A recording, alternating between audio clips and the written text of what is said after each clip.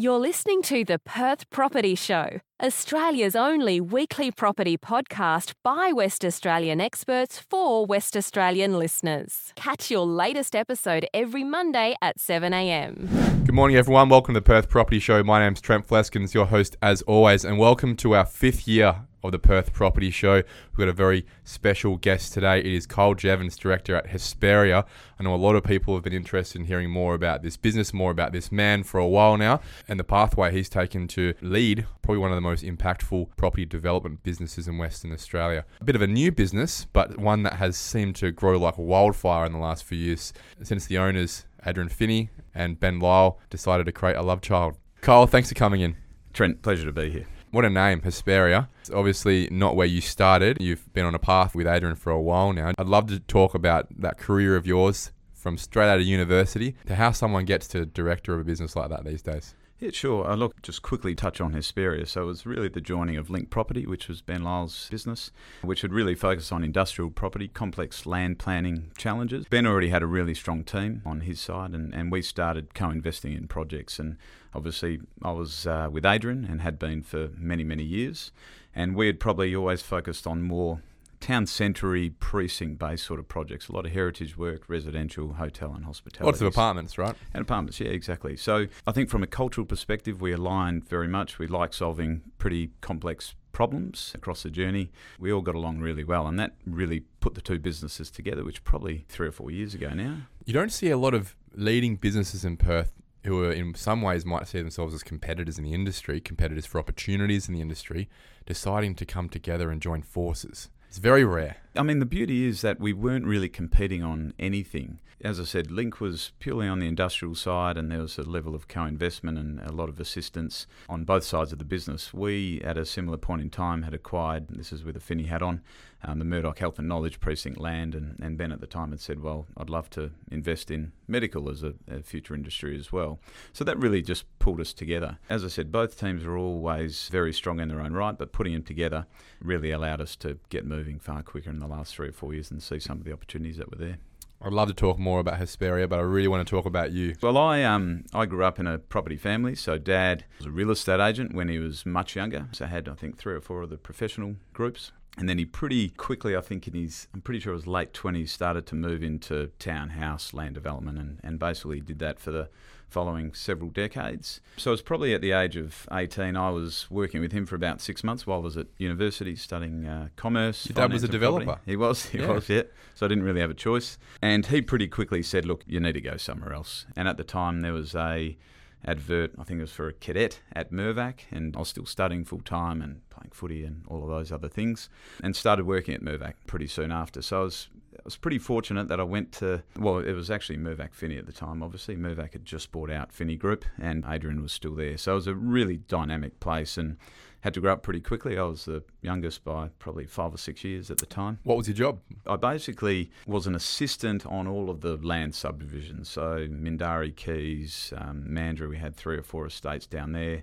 Did a little bit of new business, worked on Bunker Bay for a little while as well. And I think, it was a pretty big team at the time. It was a good 150 people. So we, again, worked across pretty much all asset classes. And I was fortunate enough just to get a very high level of exposure for quite a few years. And I think probably where I ended up being a bit more fortunate again, finished university. I think I was 22 or so, and a chap who I worked with at the time, Matt Rayson, he decided to go and do his own thing. And I was doing new business at the time.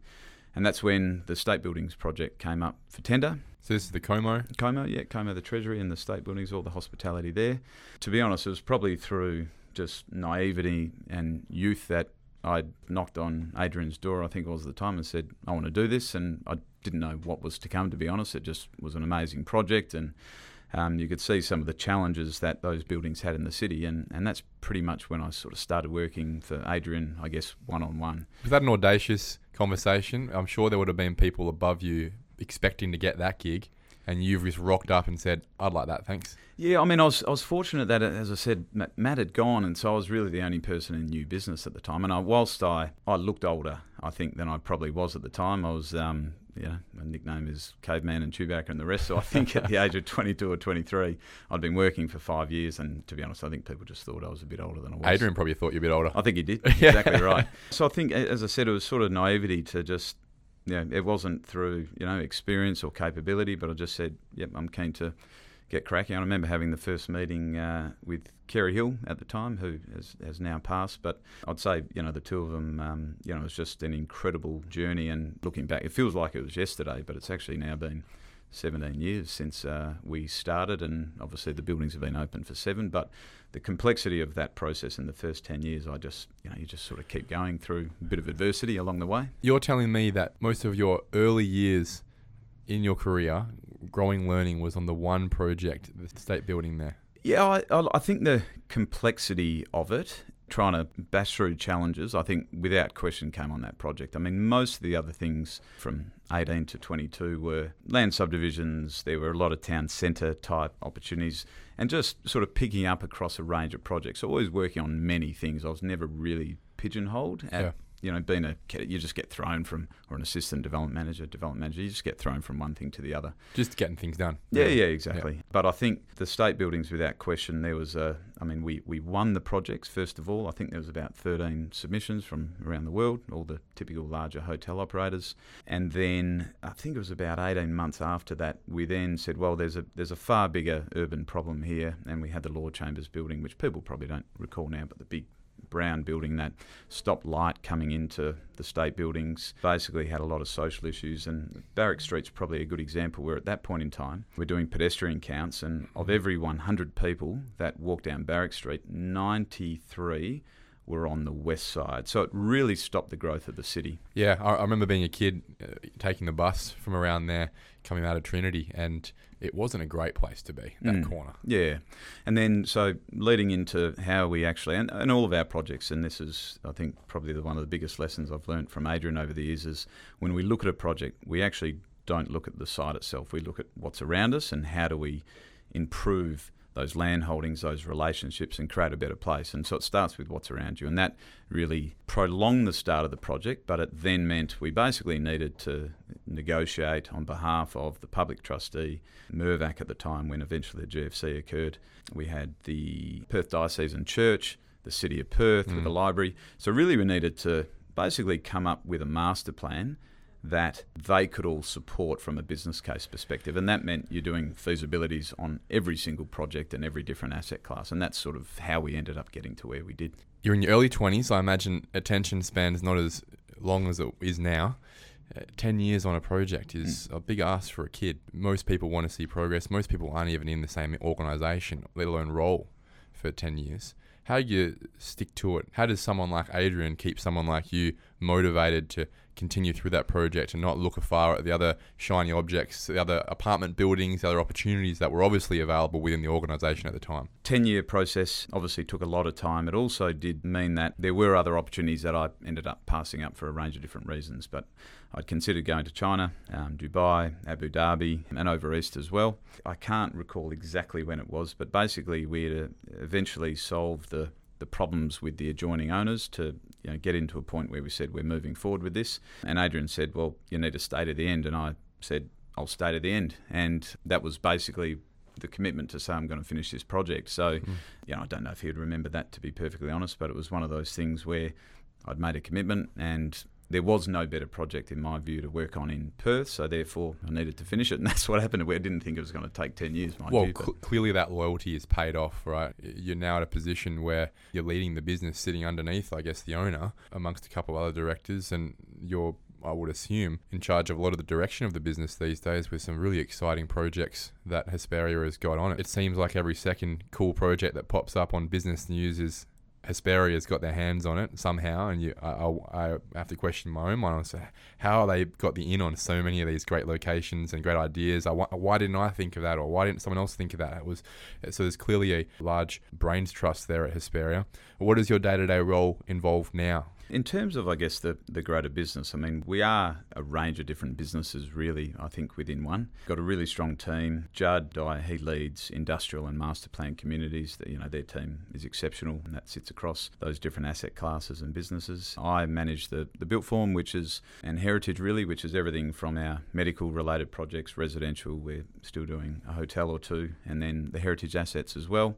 And then another chap, Rowan Clark, again, he's special projects, so, the likes of the film studio, social and affordable housing. So I guess we don't try and compete too much in the open market on things. It's not really our go. So really it's trying to solve what we think are complex problems across a range of different asset classes. And we learn a lot from each other, but at the same time, everyone's got their own pocket. And then the team that leads the projects, again, I think are second to none. I mean, we've got incredible people at a development director level and going all the way through to our analysts and accounting teams and marketing teams. So I think on face value, when you look into the business, there's a lot going on, but then we also have, very strong teams in each of these different disciplines that are highly focused on what they're trying to achieve. What does a day in Carl Jeavons' life look like? At the moment, we have, I think within my team, we have 8 or 9 buildings in construction at the moment. So there's the typical challenges of trying to get them finished on time, and we've obviously got end users that sit within them. Medical, we're doing several hospitals, mental health, residential apartments, hospitality, and all the people that are getting ready to use these buildings have signed up on the basis that they're going to be in at certain times. So that comes with a range of pressures. So managing a lot of those relationships with tenants, with buyers, with consultants. Yeah, and then delivering these things to an extremely high level of quality. But again, the partnerships that I think we have, even though there are challenges at the moment, we work with, I certainly think, the best people we can in each of those classes. So Multiplex are doing Murdoch Forest. It's a highly complex project. I think Peter Dean, who's obviously leads Hassel, I think he's done Optus Stadium, the museum, and has said a couple of times that this is the most complex thing I think he's worked on in a while. But when you integrate the buildings together, it is a hard project, but it comes with great results when it's finished. And then Victoria House Pact are delivering for us. Again, a lot of challenges on the residential front, but they're due to finish in the next few months. And then a few other really interesting things. We're providing our services pro bono to the Perth Children's Hospice in Swanbourne. So doing something that is going to just have such a remarkable impact on the community there as well. Well, will it get up? We've obviously seen the furor with which I think is an absolute joke that's gone through the city over a few months ago. Where's it at now? Yeah, so we presented to the DRP for the second time several weeks ago. So we are hoping and expecting an approval very early next year. I mean, all the things that have been thrown at this project, most of them are false, and we continue, with fact and data and science to push back on these things. And to be honest, it is a loud minority, we feel, and the wider community, the amount of people that reach out to talk about the positivity of this impact and how, an empty lawn bowls pitch that has weeds going through it can't be used for something like this is beyond belief, to be honest. But this is going to be an extraordinary outcome, and for many families that really are in the saddest time of their lives. When you think about your business's site acquisition strategy, you said before you don't like competing. Would it be right to suggest that you guys go out there and try and find problems to solve or identify problems that can be solved, and then use your brand, the trust that comes with the brand, to then get an early in to essentially create a project out of nothing? Yeah, I think so. I mean, and I probably should say what we don't always compete in is, open market things where it's just about the bottom line. And for us, it's important to, be doing projects that solve complex issues for Perth. We are a West Australian business. We don't do work anywhere else. Most people in the business are born and bred here, so there is a very deep passion for creating better places, and that comes with the relationships obviously we have across a range of different disciplines, and making sure that we deliver on everything we commit to it. At this point in time, we haven't had a project that we haven't delivered. We're trying to make sure that whatever we're focused on and commit to, we make sure it happens, and that's a really important part of giving certainty to people we're trying to work with in the long term as well. The Midland Brick site. Yeah. That's an interesting one. Oh, look, that's one that Judd led. And again, I'm loosely sort of understand the bigger picture of it. But that's probably a good example, again, and I won't speak on Judd or Ben's behalf, but an operating brick business, we don't run brick businesses, but there was a clear opportunity to try and create some efficiencies within the business itself, but then obviously deliver a long-term... Use the land and create an amazing community outcome as well. So that project is being sold now. Obviously, BGC run the brick business. I think as far as I recall, almost all the jobs that people wanted to keep within that existing business were all maintained. Yeah, a really good example of actually going into a bit more detail. It's not really just a property play. It was, operation and property. And that probably goes to some of our longer term town centre type projects where we can operate retail and hospitality and curate these things to ensure that these places actually get activated really quickly, and you don't necessarily have to do that in the long term, but allows us to get this fine grain sort of touch into these town centres as well that we'll see in other projects. You've built a bit of a reputation for heritage buildings and reinvigorating these. I have to ask, why the hell would you want to do that? It seems very complex. Seems like there'd be a lot of people who care about this in the NIMBY sort of space. And the one outcome I've identified through speaking to other people, for example, like Adam Zorzi, who also enjoys that space, is when you solve a problem of maintaining heritage, it gives you a lot of leeway to do a lot of other things you normally wouldn't be able to do within the planning framework. Is that the benefit, or is it come down to your personal creative preferences as well? The benefit and the bonuses, whether it be plot ratio and the like, I think they're there because they're needed, not because you get that much of a benefit to therefore make it necessarily worthwhile. A big part of how we try and learn, and we talk about this with the team all the time, is if we're trying to create places, what is it that creates good places? And we all have the ability to understand that when you go to a great city, whether it's Europe or Melbourne or Sydney, and if you're on a street and it feels good, you then have to say, why does this feel good? Is it the streetscape? Is it the architecture? Is it the old buildings? And so a lot of how we think about these things is environmental psychology. Yeah, it's how we feel. It's how you feel. It could be the same square meterage, the same amenity in its physical form, but there's something about how do you feel? The nostalgia, the history. So old buildings, and that's not necessarily just old buildings, but talk about things that are, whether it be mid-century or brutalist architecture, whatever it may be, they make you feel something. And they have a story that is very genuine and authentic. So when you can reinterpret that in a modern way, it creates a place that people want to go. And that means people are buying coffees or having a drink or wanting to live in an old building. So it's about creating places, and these old buildings, one, they're complex, but they actually give you the opportunity to deliver something really special. Is that where Victoria House, you thought you'd have a crack at that? Yeah. So, that was a great example of something that was so problematic. It had what was called a scissor cross plan. So it was an old hospital, obviously. So the way looked at that at the time, we knew not many people were going to be trying to buy it because, again, very complex to say, well, can you put residential into a hospital and all these sort of other challenges? I think for a lot of people, if I can interject for a second, they don't know how to quantify the risk. I think in property development, where you can quantify risk, that's where you can move ahead with profit. If you can't understand the risk, you don't have confidence about where the risks even come from, am I missing half the risks? Then most people will just go, it's not worth it. Even if you actually did the due diligence properly, go, geez, there's a lot in this. Yeah. So I think that comes down to, and this goes back to, thinking about old buildings, and sort of first principles are understanding the buildings better than anyone else before you make any decisions. And that's reading heritage reports, it's reading their social history, and then within that, and this will sort of leeway into Victoria House, within that you start to understand what was important about those buildings. And Victoria House is actually described as inter alia war stripped. So it was 1939 when no money was being spent on buildings and design. So it's not a beautiful building. Yeah, it's extremely modest. There's basically a little decal on the front, and the rest of it is a very humble building.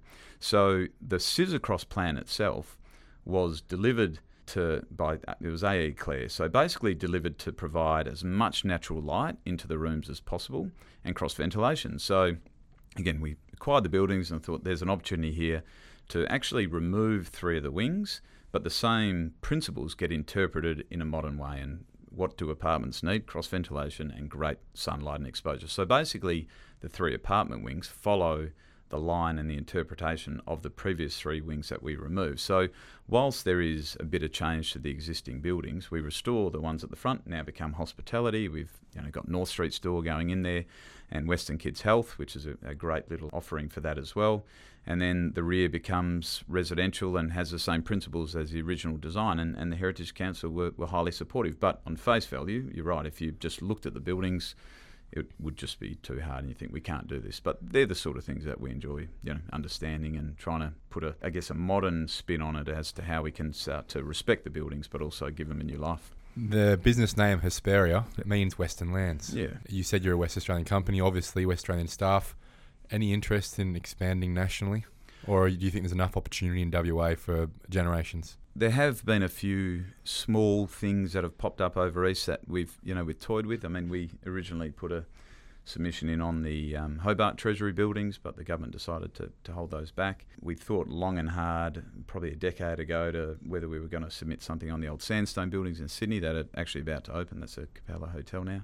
But our strength is that we love this place and, we understand the place very well. And there's, at the end of the day, we're doing a few property projects here and there. So there's plenty of opportunity here, we think. And as the city starts to evolve and change, and there would have to be a pretty special project for us to go over there, I think. But we'll see. We all suffer and benefit from the same factors in Western Australia. You've obviously alluded to them quickly in that it's been a tough couple of years. Construction prices through the roof to an extent that you couldn't really expect sales values to keep up, which they haven't, obviously. Creates a real chicken and egg situation when it comes to demand and supply, especially in the residential space in WA. That obviously starts to shape business strategy as well with regards to where you spend your time and your money as a business going forward. Can you give us a bit of an insight into where you think Hesperia is going to be going over the next 3 to 5 years? Where are you focusing your efforts? Yeah, look, I think obviously as the city continues to grow, the industrial and the land side of the business will continue to they'll roll on and do the great work they're doing. Without question, the biggest challenge I think we're seeing now is obviously, and this is what everyone's talking about, construction costs still are highly problematic until we get significant amount of increased migration and labour into the state, and we're going to have the same challenges. So when you get, and you would know these stats far better than I would, but we're at vacancy at somewhere around 0.5%. I think in the last 4 or 5 months we haven't had one apartment project commence. And so we've got some serious affordability challenges coming up if we didn't already. And lagging supply challenges. Correct. We haven't. We're feeling them now. Imagine where we're going to be in a couple of years. Exactly. And especially as everything opens up again. And we're not losing that many people to the state because there's obviously job growth, 70 or 80,000 jobs getting advertised all the time. So how do you actually come up with ways to deliver product? And I guess, again, the beauty of being in each of the different asset classes, we can sort of chop and change as we need to. But we have a very strong focus of delivering precinct-based projects. And obviously Murdoch is one of those where we're delivering a range of different assets, everything from, as I said, mental health to hospitality to accommodation and job opportunities as well that sit out there. Sterling is a similar scenario to Murdoch where we've done one stage there, we've got another several to go. Obviously the heritage assets, that always takes time. So the wool stores in Fremantle going through a design competition at the moment there, so that's another exciting thing. Probably the biggest concern is the social and affordable housing components and anything that's not luxury, let's put it that correct, way. Anything that's not luxury, spot on. So again, I guess in our business it's one of those things where you could potentially consider that there's brand challenges with delivering high-end residential product or hotel accommodation and then deliver social and affordable housing. But I guess going back to my point before is, we've got an obligation to try and assist in fixing and helping this problem. So without question, we're going to be trying to do what we can to make sure that we can assist the state government and the community in delivering this sort of product. That will come through things like the housing pipeline that the state government's recently put out. We're down to a couple of parties on a couple of really interesting precinct-based sites, Leederville and also, as I said, Sterling, and trying to do work with community housing groups where we're dealing with them on a daily basis at the moment to see how we can provide our expertise and resources to assist in that space as well. And of course, build to rent eventually will be here at some point in time. When is a big question, but again, we've got a pipeline of things we're pulling together for that, but the returns aren't there at the moment. We haven't had the affordability issues that the East Coast has, and we've got construction costs that are greater than the East Coast. So that market is, whilst it's coming, and we think it'll be here, we don't know when that is at this point in time. If I can be a bit cheeky, can a company like Hesperia with the pockets of Adrian Finney simply just go, you know what, we know this is a good site, we know there's no supply in this space, it might not work now, but we're just going to build it because 2.5 years from now, people are just going to have to pay what they're going to have to pay? I mean, there's a bit of that. At some point, we need a step change. Yeah, that's right. So, I mean, in some respects, there is that philosophy that you can go and spec residential, which hasn't really been done too often in the past. But I think we've still got the same constraints as most other people when it comes to financing and the like. But for us, it's again building those relationships with institutional partners, superannuation funds, community housing groups, to really try and take away that risk and ensure that whilst we might form a view that if we build it, or build a dream story, they will come, I think we still need to be a bit more strategic and careful around how we deliver that product to ensure that we're not taking too big a risk that, if for whatever reason the supply does increase, that we don't put partners and ourselves in a position that we're uncomfortable with. But yeah, without question, I think some of those big changes need to occur. So is it fair to say you don't see Hesperia in the space where they're building 150 apartments in a Maylands or a Melville or anything like that? I wouldn't say completely on spec, no. Just serious risk. We would do it if we had community housing partnerships and the like, which we're working on. So, as I said, the housing pipeline that the state government's put out, where we know that we're creating either long-term annuity for super funds to say, well, we can acquire and fund these projects at lower yields. Mitigate that back-end risk. Exactly. So those things will definitely happen. But in terms of just going and speccing projects of that size and scale, I think it'd be unlikely. See, doesn't it just demonstrate, you wouldn't be the only one, that there's going to be a huge middle ground missing in medium to high density product in Western Australia for years to come? Couldn't agree more. And I think if we, again, start to think about the bigger challenges and the systemic problems of why this is probably the case, I think it all, certainly in my view anyway, comes down to we don't really have a hierarchy of master planning over our inner ring. And again, we had the... master plan suburbs, but not the city itself. Yeah, correct. So we had the Stevenson Hepburn plan in 1955. It was very modernist in nature and subject to who and what guides the thought process as to whether it was positive or not. It was car-centric and has ended up that way. We lost, I think, within 10 years, 92% of our city buildings and the heritage buildings, and then it didn't have... Heartbreaking. You think about what's on the St. George's Terrace. The Citibank building was the most beautiful building in Perth before it was a Citibank building. Yeah, exactly. We'll never get that again. No. And then so the outer suburbs didn't have a plan at that point in time. So as, the population's quickly grown, we've got 140 councils for only 2 million people with no clear master plan over the greater inner ring. And then we obviously have local planning schemes for each of the councils. And so we end up in this position where we just see the challenges. It really is. Whereas, we look at Brisbane, 1.2 million people with one council. Brisbane City Council. Even, Sydney, who is probably a bit problematic. They have 8 million people and they've 120 councils. And so we're 4 times as bad of the population and we've got more councils. And it's not to say that necessarily, but the problem is the process and the system is driven by communities that aren't worried about the greater state and the greater city. And so we certainly think that the easiest and quickest way is that if planning outcomes are driven by overarching master plan that looks after the interests of the entire community, then all of a sudden we end up with an amazing city. But until then, we're going to have this clash of interests. My argument is an economic one, and it obviously based in planning. And I know Hesperia sits on both sides of the fence, and why wouldn't you? But I strongly feel that if there wasn't an ability and an incentive financially as well through first-time owner grants as well, but even just the ability to allow developers to continue the urban sprawl, which is a far less complex system and therefore less risky system of property development, then there would only be one way for all of the brains in property development to spend their time. It would be on infill. It would be on apartment buildings. There wouldn't be an option for consumers, being home buyers, to go and buy that 400 square metre or 300 square metre block somewhere out 50 k's from the city. It just wouldn't be an option. Therefore, they wouldn't prefer it, because there would not be that opportunity there for them, and the marketing wouldn't be spent to get people out there as well. We wouldn't waste all that money on the services. If the planning system didn't allow for it, there would only be one option, and that would be infill in the middle ring. And unfortunately, because of the price points, because of the affordability and the way that the pricing mechanism works, it doesn't make sense for businesses like Hesperia to spend all their time in that space when they could continue to operate in East Wanneroo or places like this. No, correct. And I think in some parts, I don't disagree that if you didn't allow it to happen, then all the minds and the focus needs to be on the inner ring, which is true. But I think if the planning system supported consistency about what the inner ring looked like, then you could actually have both, because you're getting really consistent product, you're getting great places where people are delivering amazing outcomes, and people start to compete in that space as well. So what you're talking about is an infill planning framework that's actually as easy to operate as urban expansion. Spot on, yeah. And I think I remember one day. Is that possible? Yeah, absolutely. I think it is. But it does need to be probably led by the state government. Benefit of the state and the wider city. So it needs to have its own framework that supports it, because otherwise we just end up in the challenges that we've seen. And that's why the affordability across the middle market's so hard. Everything takes far longer than it should.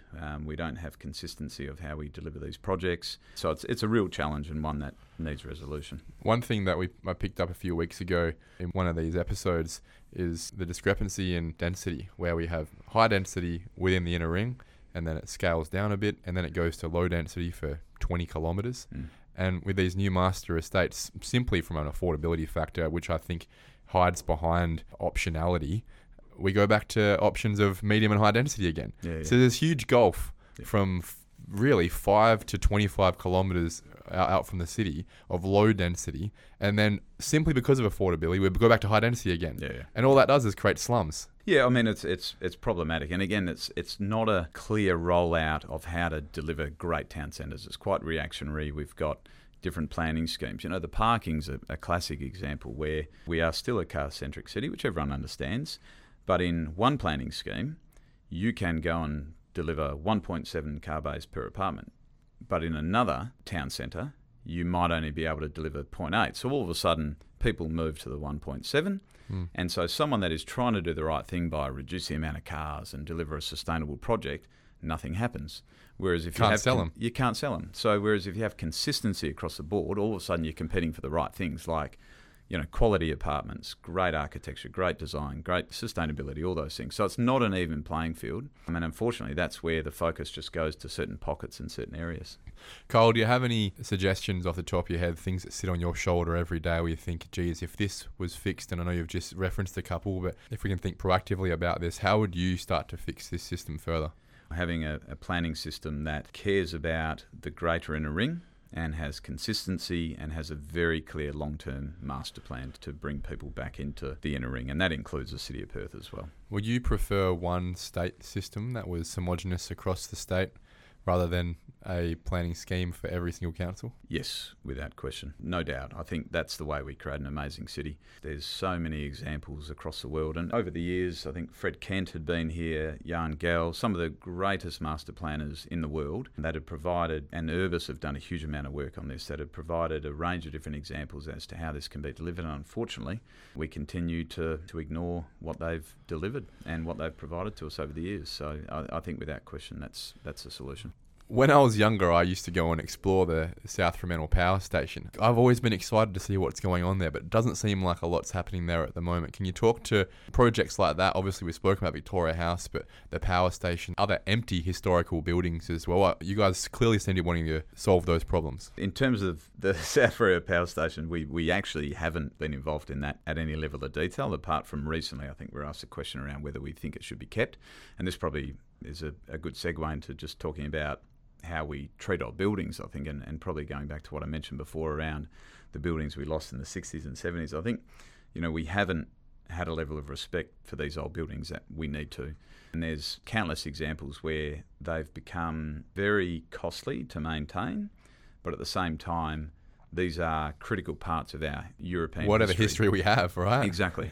So I do feel like, if we look at both power stations, state buildings have been empty for 20 years. Victoria House had been 2 or 3. Sunset in Dalkeith is not in great condition. Please do something about this building. Yeah, and there's a range of others. So my gut would say that if, as a collective, the state said, actually, for 10, 15, 20 years, we haven't quite respected these buildings. And it's not a political thing at all, that they haven't been respected. So if all of a sudden a level of capital was put aside, and it's happening slowly, but to ensure that these buildings are protected and respected, if it happened 20 years ago, all of a sudden the East Perth Power Station would be resolved, the South Fremantle Power Station wouldn't have the challenges it has now. The state buildings probably would have been done 15 years earlier. So I think that's one item in particular where, considering position as a state and how healthy we are, that we need to invest more effort, time and money into these old buildings to make sure they don't go into ruin before they end up moving hands. You're right. You identify this is the time. There's an opportunity here for us to actually build some heritage in Western Australia or create that for 50 to 100 years from now. It hasn't been knocked down like it was in the 60s and 70s. And I still can't imagine the mindset of people back then to think about how great it would be to knock these buildings down. I just cannot imagine that. But we've learned those lessons clearly. Let's not make those mistakes again. There are these fantastic assets we have in Western Australia that are not used at all, as you've said. Well, let's get the best minds doing something about it. Yeah. And then I think, when you look at a lot of them as well, the locations they're in, and this probably, again, goes to another very important part of the conversation, is we obviously have our Indigenous history here. So we have the most extraordinary landscape in the world that's so incredibly unique. So to see how we can start to look at engaging with Indigenous cultures in some of these new precincts from a landscape perspective and start to weave what we see at Kings Park, and we've spoken about this many times in the past, start to weave Kings Park through the city down to East Perth. It starts to assist in a level of reconciliation. It starts to ensure that we're respecting the true beauty of our landscape, but then tying it into our more modern history in terms of architecture and design. And I think if we can manage those sort of things and do it in a very process-driven way where we start to combine these things, we've again got the ability to create one of the most unique cities in the world. But until then, and as we see Langley Park as grass and a footpath and the like that is not used, we're not using our assets in a way that either brings people back into the city, but secondly, also doesn't create this alignment of pre-European history and obviously European history. Could we talk about the market for a minute? Sure. Where do you think it's going to be in the next year? I ask everyone this. People ask me this every day. What do you think? Obviously, we're seeing this sudden jump in interest rates, which is causing a few challenges. If this hadn't happened and we hadn't seen the pressure that's happening in Europe and the war, United States, the inflationary pressure, I would say without question Perth was going to have a dramatic price increase across commercial space.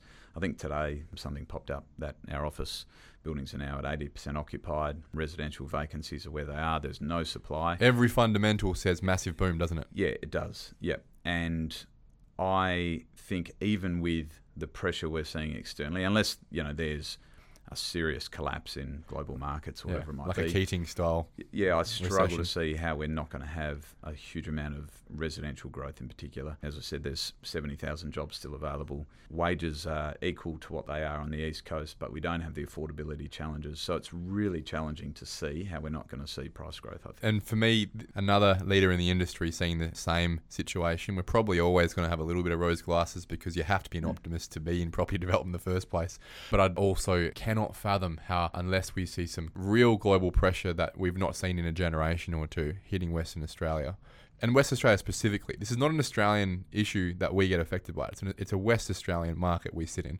Unless we see those situations, those fundamentals hitting our current situation, the numbers have to be lying for us to not be growing. Yeah, completely. And I mean, you just look out the window and the place that we're living in, and it's an extraordinary place, and especially with what we've seen in the last 2.5 to 3 years, as we said, an enviable lifestyle, all of these sort of things. But probably just goes back to where the real opportunity to continue to grow is making this inner city and the inner city ring achieve all of these other education, culture and the arts, and creating a place that is vibrant all the time. But again, we're seeing it now. It feels like well and truly opened up to the world again in the last month or two, and moving now into festival season, wearing my Art Rage Fringe World hat now. So keen for Fringe. Yeah, and my favourite part of year. And it is, I mean, I couldn't think of, if you dropped into the middle of Perth in late January or early February, I couldn't think of any better place just to be, having a beer and watching a show anywhere in the world. It's amazing. Last thing I wanted to talk about was culture within Hesperia. Mm-hmm. What makes your business such an attractive place to be? If you look at LinkedIn on a weekly basis over the last 3 or 4 years, there isn't a business that has hired and expanded so much in this space as much as Hesperia. It's like you've got a new analyst or a new development manager starting every fortnight. How are you attracting such good staff in an environment that cannot find staff? I mean, probably like I was saying before, there are very clear teams, so it appears that there's a lot of movement, but there's also a lot of long-term staff that have been with us forever, and they're really the ones from day to day that are creating the culture within the team, learning, education. The beauty of being in each of these asset classes, as we said, is that people have the opportunity to move from teams to teams where they think, actually, I wouldn't mind doing a bit more built form, or I wouldn't mind doing industrial. So there's a lot of flexibility from that perspective, and I think, that without doubt, this is a place where we're here to solve problems. So if something goes wrong, which it does, we don't want to dwell on it. We just want to say, all right, how do we fix it? And so that is probably the key point and the key message is that we're always going to hit problems. It's a really complex industry, but it all comes down to attitude and work ethic and motivation to deliver projects and create a better place. That's what it's about, just creating a better environment for our state. I think it helps when you've got a business that is continually moving forward, continually looking to find new problems to solve, and then succeeding at doing that. Why wouldn't you want to be a part of that? Yeah, and that's certainly probably what I touched on before, that if you continue to try and find better projects and do things that are at a level that are equal to anything at a world scale, then the motivation's there. It's a really inspiring place to work, and we've got a great team. Bonus question. If you could tell anyone right now listening about a project that you love, that you reckon people should come and check out or see what we've done, something you're really proud of, something that excites you that you'll be telling your kids and grandkids about, what would it be? Look, the state buildings are still something that, incredibly proud of. It was such a journey, and probably get the most enjoyment now walking in and just seeing people there, looking around and experiencing the place and the spaces, but importantly what it's done for the greater city and how it's extended down to obviously that into Perth. Victoria House is going to be really exceptional, really hard project, and I think the people that are going to move into that and experience that, there's very few opportunities where you get to have a new apartment but still be part of a heritage project. So that's obviously a really interesting one for us. And the wool stores, I think, is, I wouldn't say it's as complex as the state buildings, but to try and deliver it with some of the challenges with those buildings. I mean, we've got a sensational team on that. That is taking a lot of brain power. And then we've got things like Gloucester Park, where we're working with the membership base there, and again, a very nuanced structure down there where we're trying to maintain and will maintain racing infrastructure for them, but at the same time create some opportunities within a greater East Perth town centre down there as well. So put it this way, we wouldn't commit to a project if we didn't want to do it. And then I think, again, just wearing the community hat, the Perth Children's Hospice will be such an important facility. So yeah, look, they're all interesting in their own way. And then there's a couple of others, obviously new business that, fingers crossed, next time we chat, they might be on the horizon as well. But there's never a dull day. There's always a problem, but whenever there's a problem, there's always something we can fix. Well, that's your job these days, I would have thought, just like mine. It's mainly just putting out fires every day. No doubt. Kyle Jeavons, Director at Hesperia. Really, it's a massive privilege to have a chat with you, and as you foreshadowed, we'd love to chat to you again about where you guys are going in the new year. Thanks, Trent, and love the work you're doing here as well. It's fantastic to give this exposure to the greater Perth market. Really appreciate it. Thank you for listening to another episode of the Perth Property Show. If you've only just joined the conversation, you can catch up by heading over to our website, perthpropertyshow.com.au, subscribing to the podcast, or joining our Facebook page. Don't forget to tune in next Monday at 7 a.m. for more expert insights, local analysis, and suburb spotlights. Happy hunting!